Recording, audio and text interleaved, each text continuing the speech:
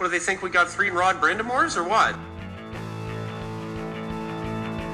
I think I started lifting real light weights when I was like 12.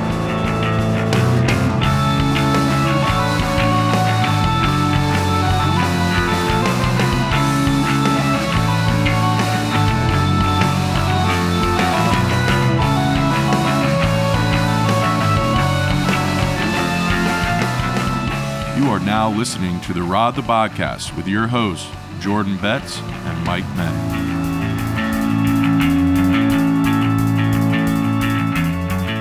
Good to be back in another episode of the Rod the Podcast after a little bit of a July 4th siesta as we prep here for the NHL draft. We're apart tonight. I'm just seeing your beautiful face, Michael. How are you doing? I'm doing great. After that compliment, now I'm just grinning ear to ear. Now you're really fired up. You know, coaches do that. They motivate their players. I know we're going to have a great episode tonight. Absolutely. I think we're going to talk a little bit, free agency, trades and stuff. Is that what we're thinking tonight? Kind of continuing what we've been doing a little bit. We will touch on the draft later this week. Not the most, other than the fact that it's a very hot button or a hot location for a lot of trade discussion and trades. Obviously not going to be the most active time for Carolina without a first round pick. But still, I think what we've been talking about as far as, you know, we've done a lot of talk about the Canes, UFAs, and RFAs. Now it's kind of time to extrapolate that. We do have some news to cover, but you know, basically, as we've been doing this whole time, it's kind of just a brain dump. It's, moves and counter moves. What are the chess pieces that Don Waddell is moving around to manipulate this team back into contention for a Stanley Cup? Yeah, and I think the starting point from there is the news coming out. Trocheck and Nino are most likely, pretty much 99% guarantee that they're both going to test the free agent market, which means that we've kind of come to a point in negotiations where most likely the Canes said this is what we're willing to offer. Now both camps are going to go to the open market and see if it's a fair offer, see if they can get a better offer, and then maybe circle back to the Canes. Maybe the Canes have the best offer. Highly unlikely for Trocheck. I'm curious to see where the Nino contract shakes out, but we understand those guys are going to test the market, which leaves two significant gaps in the lineup. If both those guys walk, there's some pretty aggressive moves that need to be made or some big steps that players have to take. What do you think? Yeah, we were talking shop, and I'll get into talking shop in a second. But yeah, to reiterate your point, it does feel like Trocheck being gone is at this point a foregone conclusion. Nino, it's a little more speculative. I'm curious what he finds his market is out in unrestricted free agency. I got a feeling that it kind of is going to align. Maybe this is just affirming our priors, but I kind of got a feel it's going to align with our perspective. Is that, hey, really effective player, useful in the Canes lineup, but who's going to pay him, $6+ million? As a depth scoring guy that is basically a half point per game player. We'll see. I think he's got a much more high probability of being back, but I think the interesting talk here is more about what we were discussing before we turned on the mics, and it's what are he's my, favorite metaphor of the night, the chess pieces here, because we've done a lot of just assuming, hey, if Trocheck leaves and they don't bring in outside center help, they're going to promote Drury, fourth line role that's going to bump KK up over Jordo. And my perspective is, I think that all makes sense on paper. But does it really seem like a Rod Brindamore move to just, throw KK in and he's your second line center. He's playing with some combination of Turbo, Fetch, maybe Natchez, just your top wingers. And this just doesn't seem like a Rod Brindamore move. I think what this probably turns into is, to use the Bill Peters, probably a little bit of a blend-o-matic, which is going to have fans shaking their head and pulling the hair out, even if it is resulting in wins. What are your thoughts? It's kind of like a mixed bag for me because with KK, Rod's definitely not the guy, like you said, that's just going to advance a player up the lineup. With this scenario, it's kind of interesting. The Canes have invested a lot in the player. The player is ready, in their own words, for more opportunity. With that being said, yes, Barry did say take whatever he can get, but he's ready to take that next step. It's a question of, does the organization believe that with Rod's tutelage and his offseason work and consistency in the lineup and his second season in the system, is he ready to go? Can he take that step? That's a really big question, and I think that will really change how you perceive the NHS negotiations. That will help you perceive all these other instances. And the thing that concerns me regarding KK is that when they talked about Trocheck, I don't think they just said they want to bring Trocheck back because that's the thing you say, right? That's what every GM says. We want to bring everybody back, but we live in a cap world, yada, yada, yada. They were genuinely interested and wanted to bring back Trocheck. I don't know if that's an indicator of how they feel about KK. Maybe they think that after a year in the system, maybe they've talked to KK about, hey, we need you to play wing next year. You might not have been ready for it this year, but maybe next year they expect him to be wing and say, hey, long term, you're going to be a center. But right now, what this team needs from you is to play on the wing. That's one of the biggest items for me that I'm really curious to see how it shakes out from training camp to preseason to day one of the regular season, is how does the organization view KK? I think we're going to see that based on, it's either going to be right through UFA, because we can both agree that we think Trocheck is gone. So it's either going to be through UFA or trade, or like you mentioned, the blend-o-matic where you see somebody like a Jordan Stahl who's playing more minutes every night, whether it's second, third. Like we all know how Rod views lines. It's more about the disbursement of minutes. So it's a really interesting topic. And as a team that's invested another 8 years on a player at a pretty healthy cap hit, you'd hope that they believe the player has the ability to make that jump and that he at least gets a swing at it. It would be kind of disappointing if we started next season and you saw KK stuck on the fourth line again. And I also think that the Drury thing, I think it's an 80+% chance of happening where we see him in the NHL next year. Yeah, I just think there's so much uncertainty, and obviously we're speculating it. To talk about the lineup and then work backwards a little bit, I think the perspective that I share is that it really seems like, you might see Jordo either over-slotted or overtaxed minute-wise early in the season, which I think could have, negative consequences into the playoffs later in the season, all that stuff. As a guy that's, if nothing less, he's at least hinted at retirement. That also makes me think their interest in Trocheck might be the fact that Jordo's more out the door than maybe we even perceive. Because, at least for me, the hint at retirement after this contract took me off guard. I thought they'd at least have an opportunity to extend it for a few more years. So maybe it's Jordo's indicated, I'm closer to done. Maybe this is it. So you want to keep Trocheck because then you have stability through the middle with Aho, Tro, and KK. But it's really kind of enthralling right now because then we continue to work back, and I know we spent a decent amount of time last episode discussing, well, what happens with Natchez. I think we both love to see him crack at center. Well, we can't have two guys playing in the second center slot. So it just becomes, got too many people, too many cooks in the kitchen. You want to develop players, and that's the problem with trying to dually develop and be in a cup window at the same time. Not that you ever want to be completely all in, because only one team wins a year, and that's just not a good distribution of resources. But that's why the KK move didn't really make sense, because it was strictly a developmental move. I just thought that ran counter to the the window, and obviously it prevented them from making moves at the deadline. He couldn't stretch in the playoffs, et cetera, et cetera. I think 6 years from now, we're going to look back and think that was a really savvy move.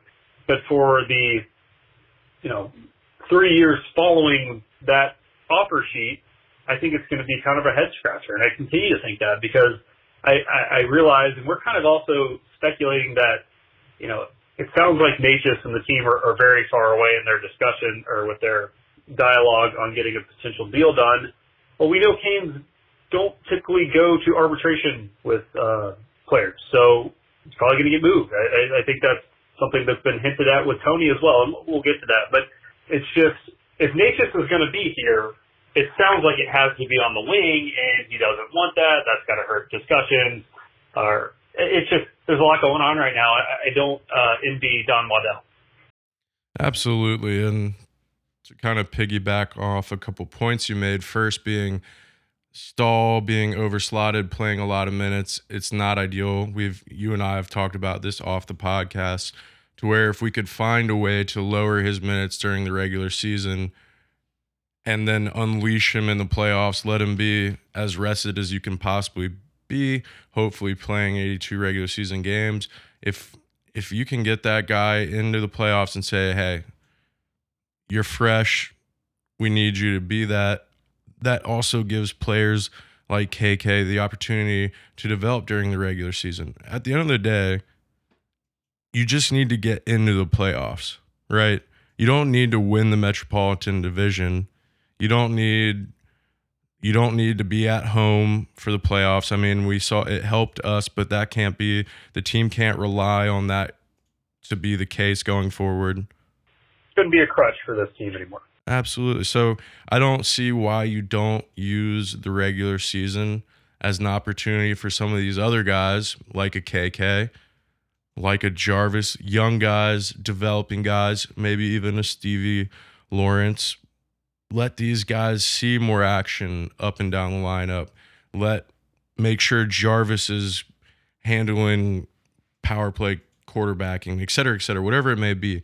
Develop players during the regular season as long as you're tracking for the playoffs.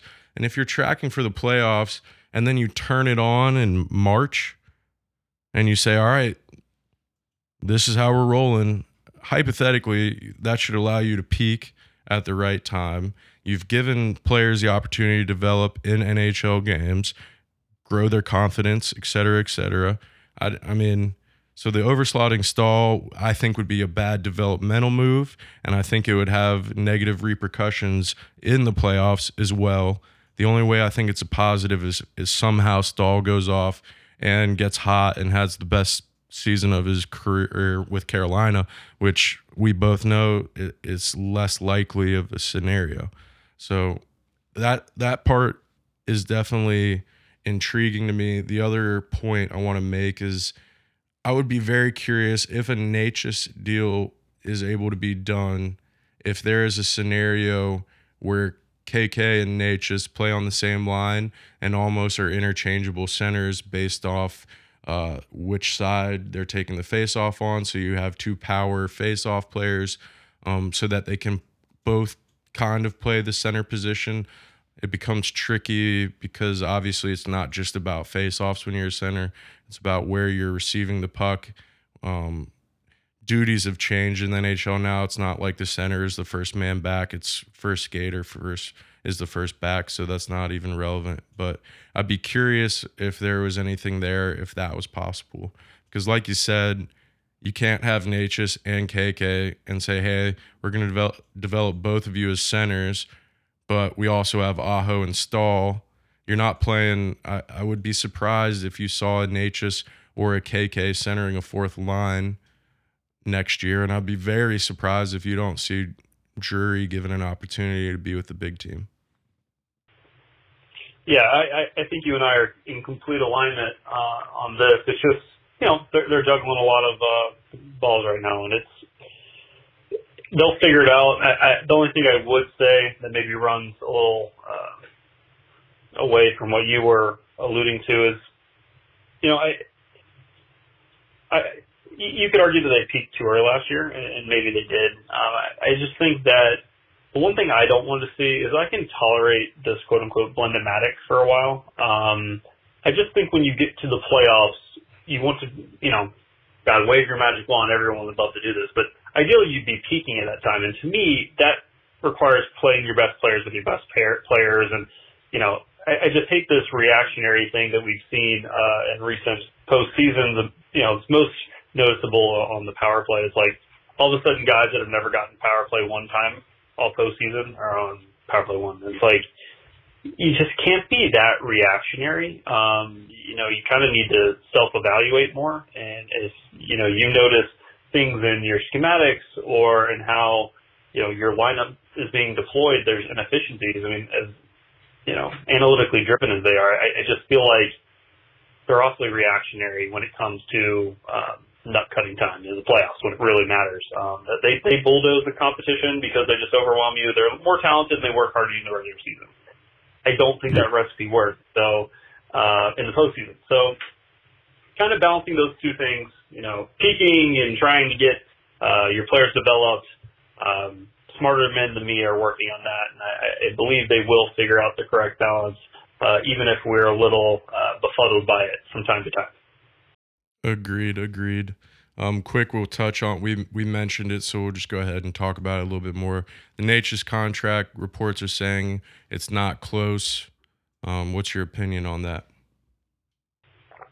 As I kind of referenced last week, as time has gone on, this is why management usually takes a little bit of time and evaluates things and kind of lets cooler heads prevail. Right after the season, I was trade him. He's the valuable asset that can plus allows you to go get a superstar. The further we've got away from the season, I view him as a potential core member. I think, we were probably a little too high on him last offseason. I was a little lukewarm on him, and now I view him, if we were talking about buying and trading stocks, I would have been selling him last offseason at that price. Well, this offseason I'm buying him. I just think that he's too talented, and we gave the reference to Elias Lindholm. I just think he's a dynamic offensive force that can develop into an impact player. Does that come at center? I don't know. And so for me, the terms are important. And if you can get him on a 2-year deal, which aligns with, the other star players, maybe not a star, but other potential core members of this team that are coming up in free agency at that point, I think it makes it pretty palatable. Because at that point, you get to decide, is he actually part of my core? And so to me, that's what I'd be trying to do. Now, I don't think you overextend yourself, and if there's a deal that comes along, because despite the dip in production, he is, you hear it everywhere, he's a valuable asset around the league. So if the right deal comes along, you also don't turn that down. I just think for me, without knowing the parameters of the contract discussion, how far apart they actually are, and what potential offers are out there, I still lean towards I'd like to keep him and give him another year or two here. Because, you got to hold on to your homegrown players. Yeah, it's a curious one. I think if you move him, you have to get a really substantial piece back. We've kind of talked about that when we mentioned moving him. I would be very disappointed if you moved him and just got something of what his current value is back. It's like you mentioned with stocks, you're not going to sell when the value is low. You're gonna buy if you have the ability to. So it would have to be a good return. You'd have to be able to sell someone on the potential and what he can be.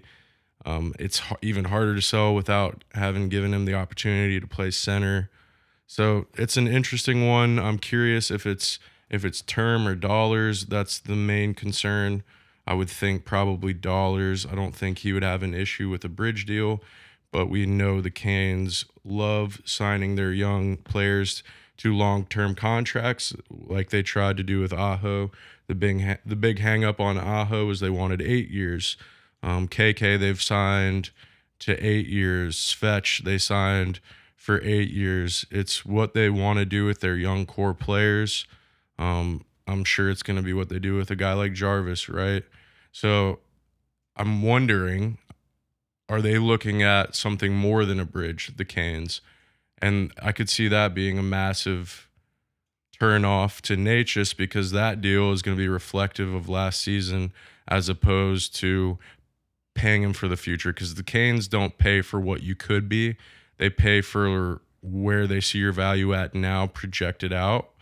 And the reality is his value is lower than it has been in the past, and there's a really good chance that he continues to ascend. So if I'm Natchez in his camp, I'm not looking to sign a long-term deal unless the money really, really makes sense. So I'm curious where the negotiations are and where the breakdown is.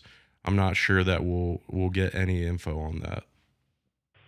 Yeah, with both, the two big RFAs, Tony and Natchez, it kind of just feels like, and I guess we did get a little inkling of a rumor that Tony is allowed to basically go shop and see what's out there and then reevaluate.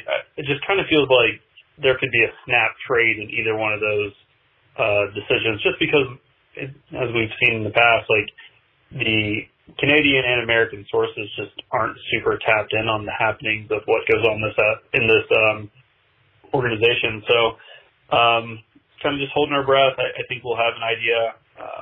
So arbitration is like late July till early mid-August. So sometime before then, because as we've seen throughout this regime, they don't go to arbitration. They just refuse to do it, and so they don't want to be put in a bind paying someone else's contract. They want to sign contracts on their terms, and if they don't, they'd rather get an asset for it. Absolutely, and we've already talked about Bear, D'Angelo, both in the same position, both allowed to speak with other teams, although they're RFAs. D'Angelo with the arbitration rights, like you mentioned. I do think it's funny, and you kind of alluded to this and talked about this earlier. We don't see many leaks out of the Canes organization, and two of our big RFAs, the ones you just mentioned, D'Angelo and Natchez, both had rumors released about them. The D'Angelo and Natchez rumor was kind of intertwined all together, because it was, if we're going to move Natchez, we want a young defenseman back, which would technically put pressure on the Natchez camp and the D'Angelo camp, right? The Natchez camp saying, hey, we're willing to trade you if we can't make some headway. And the D'Angelo camp, it's, hey, we'll go out and find another defenseman if we can't make any headway. And now we're at the impasse that we're at right now. Yeah, you are absolutely correct. It's just, I never want to assume, but it kind of just feels like the organization is kind of set in their ways of how they negotiate, and they're just going to end up,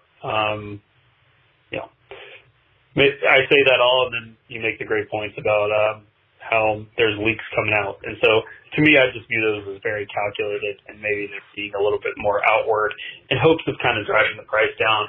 Hey, we're going to find out. I think it's, you're going to see some action happen here Thursday night and then into the weekend. And then obviously the next week with free agency kicking up.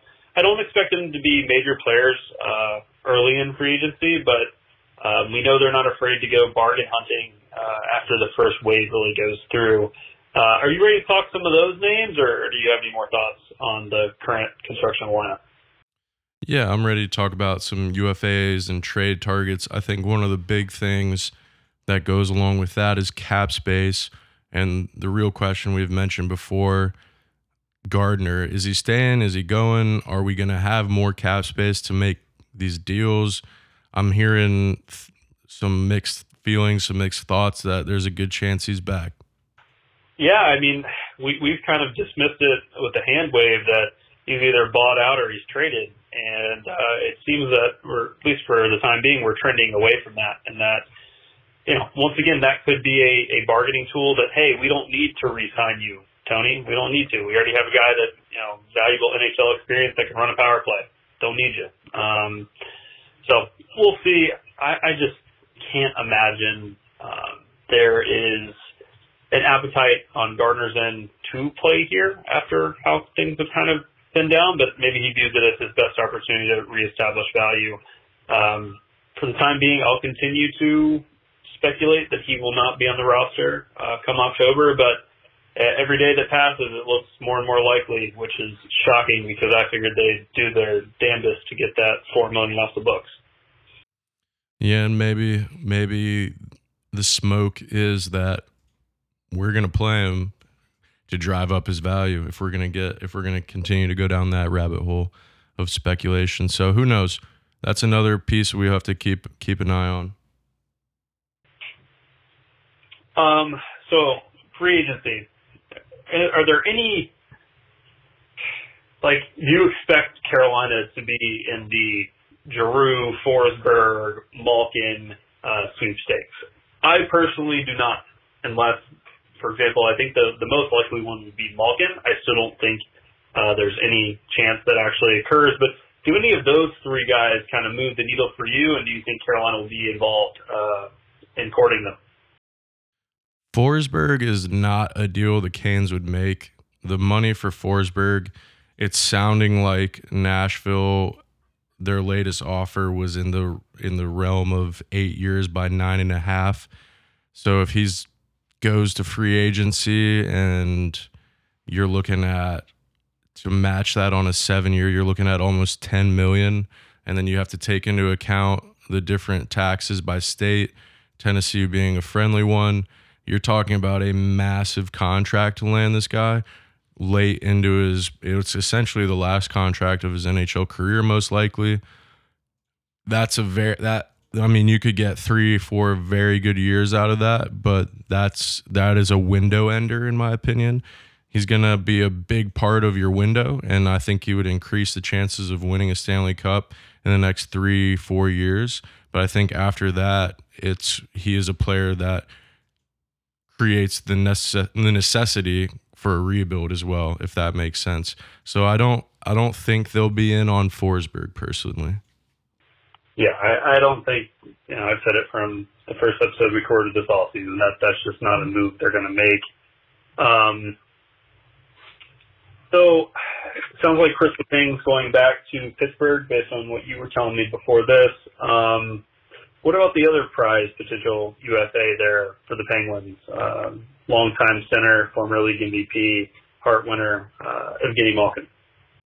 Yeah, so speculation is that Letang is getting closer to a deal with Pittsburgh. I think if that happens, it's going to be very hard to keep Letang and Malkin. And if that's the case, I think there's a good chance that Malkin hits free agency. At the end of the day, it's up to him. Does he want to compete for cups? Does he want to cash out one more time and get the biggest payday he can? Is he more interested in as a maximum term? I believe he turns 36 or 37, if I'm not mistaken, before the season. 35. Next month he turns 36. So 36 going into the season. I think if he's wanting to win a cup and you lose out on Trocheck and you are looking to have a true second line center right out of the gate, I think he's an intriguing option. I mean, he's over a point per game player his whole career. He was a point per game player last year. He's got a little bit of injury concerns with the age and everything, but I mean, I don't think there's a contending team that would say no to Malkin. The question is, what does Malkin want? And only he knows that. But if he's interested in contending for a cup, I think he'd have a really nice shot at doing that with the Canes. I would potentially see maybe the New York Rangers taking a run at him, depending on how their center situation shakes out. But that one is possible. I'd give it like 20-25% chance happening right now until we get to free agency. And if we get to free agency, maybe 30-35% chance. But we'll just have to see because it's up to him. The hockey fan in me does not want to see him play for anybody else but Pittsburgh. Just from a nostalgic perspective, especially if they get the band back together and Marc-Andre Fleury comes back to the Steel City. I think that'd be pretty cool. I think it's not necessarily a recipe for success, but you're going to sell a lot of tickets. So Malkin, as far as, where would he slot in here, or if that's even viable for the Canes, to me, it just doesn't seem like a Canes move. And that's why I agree with, I'll probably be a little lower, but 20-25% sounds fair because he immediately slots in as your second line center. He's still a point per game player. When he's healthy, he's dynamic. Now, do I think he's going to play the style that Rod would want? No, but he's the type of guy that even at his advanced age for a hockey player can be a game breaker and probably going to come in. Does he get north of 7? I think you could see 6 to 7. He's thinking 9.5 now. Which, hey, if that's for a year or two, I think that you could stomach it. As long as it just doesn't feel like a Canes move for them to sign an older player in their career arc, unless it's, hey, this is actually our all-in chip. We have the cap space. We felt more comfortable about doing this for 2 years than Trocheck at a similar price point for 5 plus. Like, okay, let's make it happen. And now you're kind of all in. You can kind of balance the minutes in the season between Jordo, KK, and Malkin. Kind of gives you a dynamic playmaker that probably unlocks, Svetch and Jarvis to even another level. Probably would convince Natchez that, hey, this is a great opportunity for me to kind of up my value here to play with a guy like Malkin. So does it happen? No, probably not. It's kind of one of those that's more fun to speculate about than anything else. It's also not something I've heard discussed.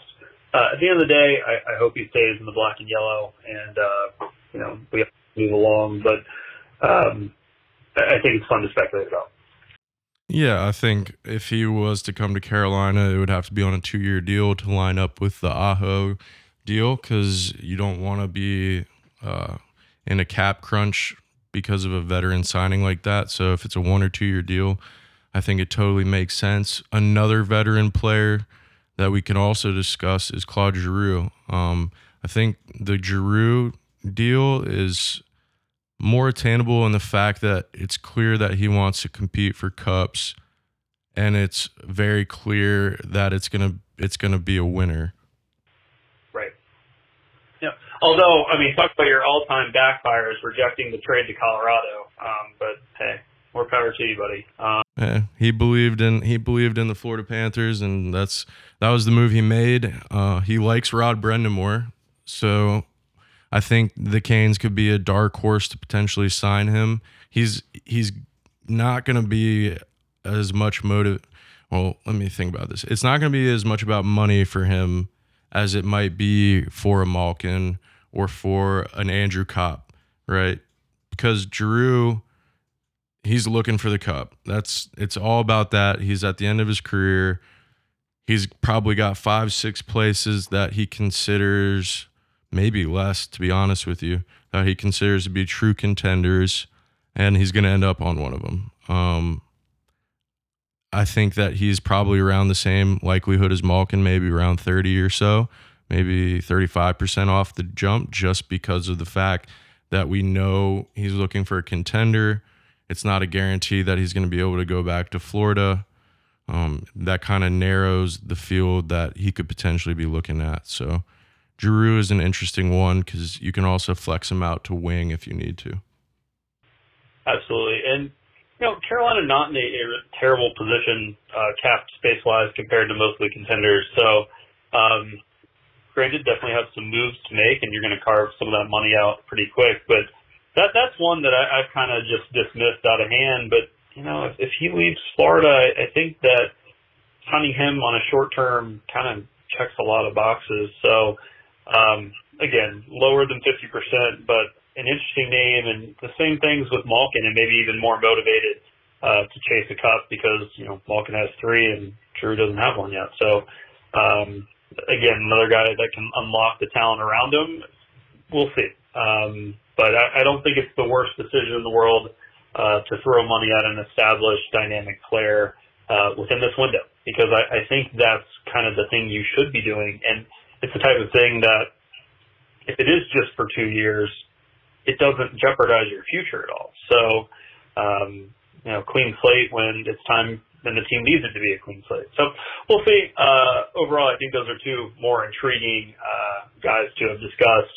How about on the back end, Mike? The back end really boils down to Tony DeAngelo for me. If Tony DeAngelo walks, if he's traded, you're looking to replace him with somebody that can play next to Slavin. In terms of, go ahead. Real quick. So let's assume for this exercise right now that Tony doesn't resign. I know we've been talking a lot about a first line, or not a first line, but a dynamic game-breaking level scorer, someone that can influence the offense like that for the playoffs. If you lose Tony, does replacing that right-handed D-man that can run your power play, not necessarily even have to be right-handed, but does that become now priority number one? Yeah, it's probably pretty high up there. I'm not in the company that thinks that we have a replacement on hand for him. I think Chatfield, like we've talked about, could step into that third pairing and be a 6'7" defenseman next year. I expect that to happen, but I don't think there's anybody in the pipeline right now who's ready to make the move. With that being said, I could be totally wrong, but that's how I see it. You're not ready to fully embrace the Ethan Bear experience like Twitter is? Yeah, I don't think Ethan Bear is coming back either. I don't think that he's going to want to be here. I think he had a tough run in Edmonton prior to coming to Carolina. He was excited to come to Carolina for a chance, and that is now turned over on him. I would think that Bear needs a fresh start somewhere where he can focus on playing hockey, and I'm not sure it's Carolina. If it boiled down to that, I would say, okay, let's see how it goes for a little while. In terms of free agents, the one that we were linked with, I don't think the money would work because Klingberg is looking for a big payday. He does fit that bill. He turns 30 this year prior to the season starting, so you're not really looking to go into too much term on a deal for him. I don't think the money works out. There's definitely a fit if Tony was to walk. Now, the funny name I have, and I haven't done any research or anything on this name at all, but PK Subban is 33 years old, and he is an unrestricted free agent. And tell me that that does not sound like Don Waddell. It does, but right off the rip, I'm going, man, the game has just fallen off so much. But doesn't it just seem like Don and the organization just will come in here and rehabilitate him, and all of a sudden he'll be a productive player? And it's like, it might not be for long, but he can do it. And it's definitely not going to cost $9 million that it's costing right now. I hadn't really considered it, but man, you said, I started shaking my head. I'm like, damn, that does seem like a Carolina Hurricanes move. With Tony, I think that's going to be difficult to replace. Granted, I was firmly in it was irreplaceable last year with Dougie, and Tony came in and was candidly even better. So, 51 points in 64 games. Was trying to get almost a point per game player before he got injured. Other than really Chris Letang, he's probably him and Noah Dobson are the only ones that had more points than DeAngelo, and at a points per game mark, he's the best available guy in the league. Klingberg, I think that, to me, I view that similar to Trocheck. Like, the team is obviously interested in the player, but they're not going to offer the term and contract that it would require to land a player of that stature at this point in their career just because of the age. So I think we can go ahead and mark that off our list, unless for some reason Klingberg finds a market that's just a little more tepid than anticipated, which, if it's been anything like the defensive market of past off seasons, I think he's probably going to be just fine. Also, I didn't realize his career earnings are much lower than I thought. He's just coming off a deal that was paying him 4.25. Like, when you think of him in that 6 to 8 range, right? I just didn't realize his deal was so low. So he's definitely looking to get paid. Not that I would call $4.2 million low in my line of work, but for his, no, maybe. Absolutely not. Yeah, I don't think Klingberg works out because of that reason. The PK Subban one just comes down to the whole anybody looks good next to Jacob Slavin thing. Is it a player that they think they could juice a year or two out of on the cheap? They're going to do it, and you'll have sold me on it. I'll be like, PK is going to drop 55 points this year. Oh, I'm not sold on it. I just think there's a chance it happens because I'm trying to think of Kane's moves, and nothing screams Kane's move more than PK Subban this offseason. So that would be interesting. I think the Tony replacement is more likely to come from trade. I think we can jump into some quick trade talk and just keep going on the Tony train for now. I think the reality is you have some guys that would fit the Don Waddell kind of trade for. You could maybe get a Shane Gostisbehere out of Arizona, 29 years old. He's not a right shot, but he's still got 1 year left at $4.5 million. He had a pretty good offensive season last year, playing on a bad team. He's not a great defender at all. I don't think that's much different from what Tony was or Dougie. I think Dougie's probably a little bit better defensively than both of them. With that being said, I could see Gostisbehere being a guy that they look at bringing in. Anybody for Arizona is available. So I wouldn't be surprised if they look at a guy like that. Another left-handed replacement, and I think this one isn't super likely, but when you look at the cap crunch that Vegas has right now, what is the chance that you could pry Theodore from them? He's 3 years at $5.2 million, I believe, left. 27-year-old dude can run a power play. He can defend pretty well as well. He also plays really well in PNC. Yeah. So that guy, I mean, I don't know what pieces they're going to move, but that team is in cap hell right now. So is there a potential for him to be available? I don't know. Like there's some interesting guys out there, whether it's with the acquisition of McDonough in Nashville, maybe Fabro is now available, right? 24-year-old with 1 year left at $2.4 million, right shot with a little bit of offensive upside to his game. I'm not sure that he might not be a guy that's available to trade for. And then my last trade that is the fever dream, which we love having our little fever dream trades. But if you can find a way, if there is if the negotiations aren't going well with Noah Dobson, and you can swoop in and somehow find a way to pay whatever ridiculous price you have to pay, could you imagine Jacob Slave and Noah Dobson as your first pair, and Noah Dobson as your long-term power play quarterback, to the point where you sign him to an 8 by whatever the money needs to be? He's 22. You can lock him up till he's 30. I mean, that eliminates this ongoing issue we have, because every year we're talking about who's playing with Slavin. Yeah, I mean, and it's set for the next 8 years. The only issue there is, to me, it's not even the contract cost. So I think he validates whatever it is. But to me, it's what price is Lou Lamoriello going to extract? Oh, it's going to be massive. It will be massive. It would be a statement trade.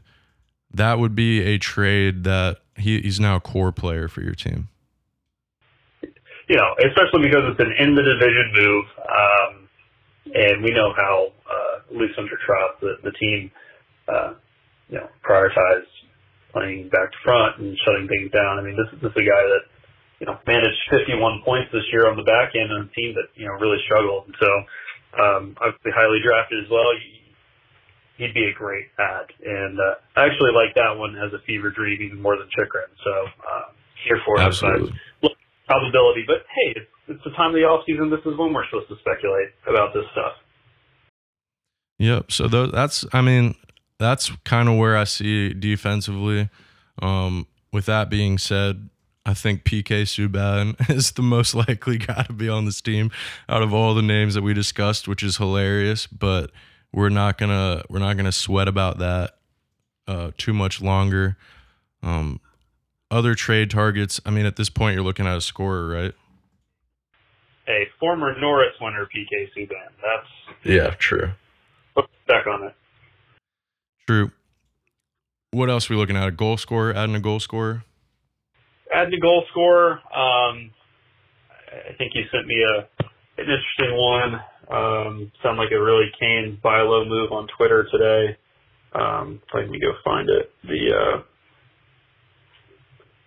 A guy like they come in and play on your bottom line, like Colin White, doesn't seem like just like a Carolina move. Like it just feels right. And we would probably say right now that the fourth line is pretty stacked, assuming as you predicted that Lawrence will be back next year. But when you're talking about the Carolina Hurricanes and predicting what they're going to do in the offseason, part of it is just they're going to make savvy moves that people don't anticipate, and some of that is, hey, they go bargain bin shopping. As much as I don't like to acknowledge it and rehabilitate players, I know we talked about PK Subban tonight, but sorry for that little quick aside. We talked the big name forward free agents. Anybody stand out to you as a potential goal scorer? I know we've talked through some potential trades with DeBrincat, Line. Fiala is obviously off the market now, but anybody else? I mean, you've got JT Miller would be the other player, but you're talking about between DeBrincat and JT Miller and Fiala. I think those were the three really big goal-scoring trade options. The price for DeBrincat and JT Miller is going to be really high. I think we'll know more about it when the draft pass. If a deal isn't made during the first round, then I think there's a much higher chance that those guys are available just because the Canes don't have an early pick. So, what was your thoughts on the rumored deals that Chicago has turned down for DeBrincat? I think it was just and to pump the market, or is there anything tangible to that? Yeah, I'm not sure. The reality is, I think the deal that we talked about that we would be willing to send for DeBrincat was more valuable than what was released. If you're willing to accept a 2023 first round draft pick. So I don't think the value was insanely out of market to the point where I would be like, absolutely don't pay that. It's a steep price, but you're also talking about a 24-year-old that could potentially be a 45, 50 goal scorer multiple seasons while he's with your franchise. And that's not something that you just find on the street.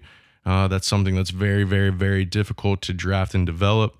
So when you have the opportunity to acquire a player like that, the price is definitely going to be steep.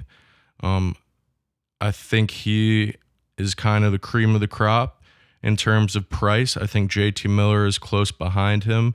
I'm not sure if the price is worth it for JT Miller. I think other teams are going to be willing to pay way more than we are. And then we've talked about Line A being in division, and obviously the concerns with the two-way game for him.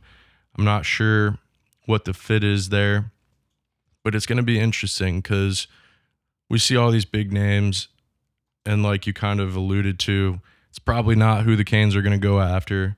They're going to find somebody else that, like you said, they can rehabilitate, or maybe somebody that they help take to the next level. I'm not sure who that might be, but I'm curious to see it all shake out. Yeah, me too. And, I just think that, unfortunately, when it comes to straight trade speculation with this team, it's just going to be announced. We're not really going to have any sense that it's coming, which is rare in the league, and I think, honestly, a good thing. So, we'll be monitoring for that. I think before we wrap up, not the most exciting thing to talk about, considering we don't have a first-round pick, but any thoughts on the draft? Do you expect Shane Wright to go one? Do you think the Canadians are going to make a different pick? Just any general overview things. I think we'll obviously recap the draft next week, but any thoughts? It sounds like there's a pretty decent chance that Slavkovsky goes first as well. So it's really between Shane Wright and Slavkovsky at number one. I don't know. It's tough. I mean, I'm here to see the reaction of the crowd. That's all I care about. Well, I think the reaction, if it's not Shane Wright, is going to be more aggressive than vice versa. So, I don't know. I'm curious. I think this is one of the first years I can remember, maybe outside of the Nico Hischier year, where it was just like the number one was just kind of up in the air, really. So it makes the draft more entertaining. I'm excited to watch, even though the Canes don't have a pick. I am hoping to see some trades to kind of kickstart the offseason so we can start getting a better idea of how things are going to shake out. I would mention one more name who we could see in a trade even before the draft, during the draft. Coming out of Edmonton, there's reports that the Canes have been interested in Paul Javari. It sounds like his time in Edmonton is definitely done. That is maybe one of the moves that we could see happen sooner than later. He matches exactly what the Canes look to buy. A lot of people say like this could be your Valerie Nichushkin, or he could be a total bust. So the question is, what would the price be on that, and is it worth it? For me, profile. You're buying profiles. That's what you're doing with young players. And to me, I think from his, just build, he's 6'4", big old guy that, has obviously was drafted fourth overall, so has flashed some ability and talent. I think you could kind of slot him in as you try to grow him into the system and get him comfortable and maybe get the footing within his career. I mean, doesn't he sound like a nice buy low for Nino? Like, it's the same thing. It's, Nino was also a top 5 pick and rehabilitated his career here. To me, I think that just kind of makes sense. We'll see. Carolina's rumored to be interested. So we got a little a scent to follow on that one. Yeah, he's a right shot. He's a big, powerful player. He's got to find his scoring touch, but he kind of seems like a player that would fit in really well in the Canes system, become a really formidable two-way player. I could really see him plugging and playing with Jordan Stahl right away. So not a bad fit. Even that line of right shot, I just think that's kind of perfect, honestly. Yeah, so it's something to keep an eye on. It should be interesting. I'm excited. I'm excited for Thursday and Friday, and then all the time leading up to free agency, so that we can start to put all the puzzle pieces together for the roster. And for those of you guys tuning in Thursday and Friday, Carolina's first pick, assuming no trades, is slated for 60th overall, which is at the back end of the second round. We'll be watching. We'll be following it. Definitely tapped into all the potential trade news and rumors. We'll get back to you, assuming there's nothing breaking early next week. If not, we might have to do an emergency pod. Yeah. Well, over under quick. 2 trade backs in the draft. Over or under?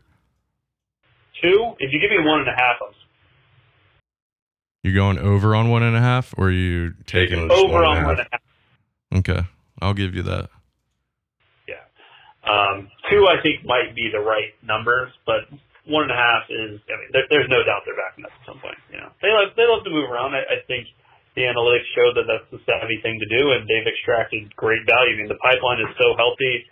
With the Calder Cup championships, 2 and 4 years, and the pipeline, like, despite not having drafted that highly since Fetch, I think they've kind of got it figured out. And that might be, manipulating the draft might be one of the best things this organization does. So look forward to seeing them do that a few more times this upcoming week. And as always, enjoyed talking to you. Let's reconvene next week. How's that sound?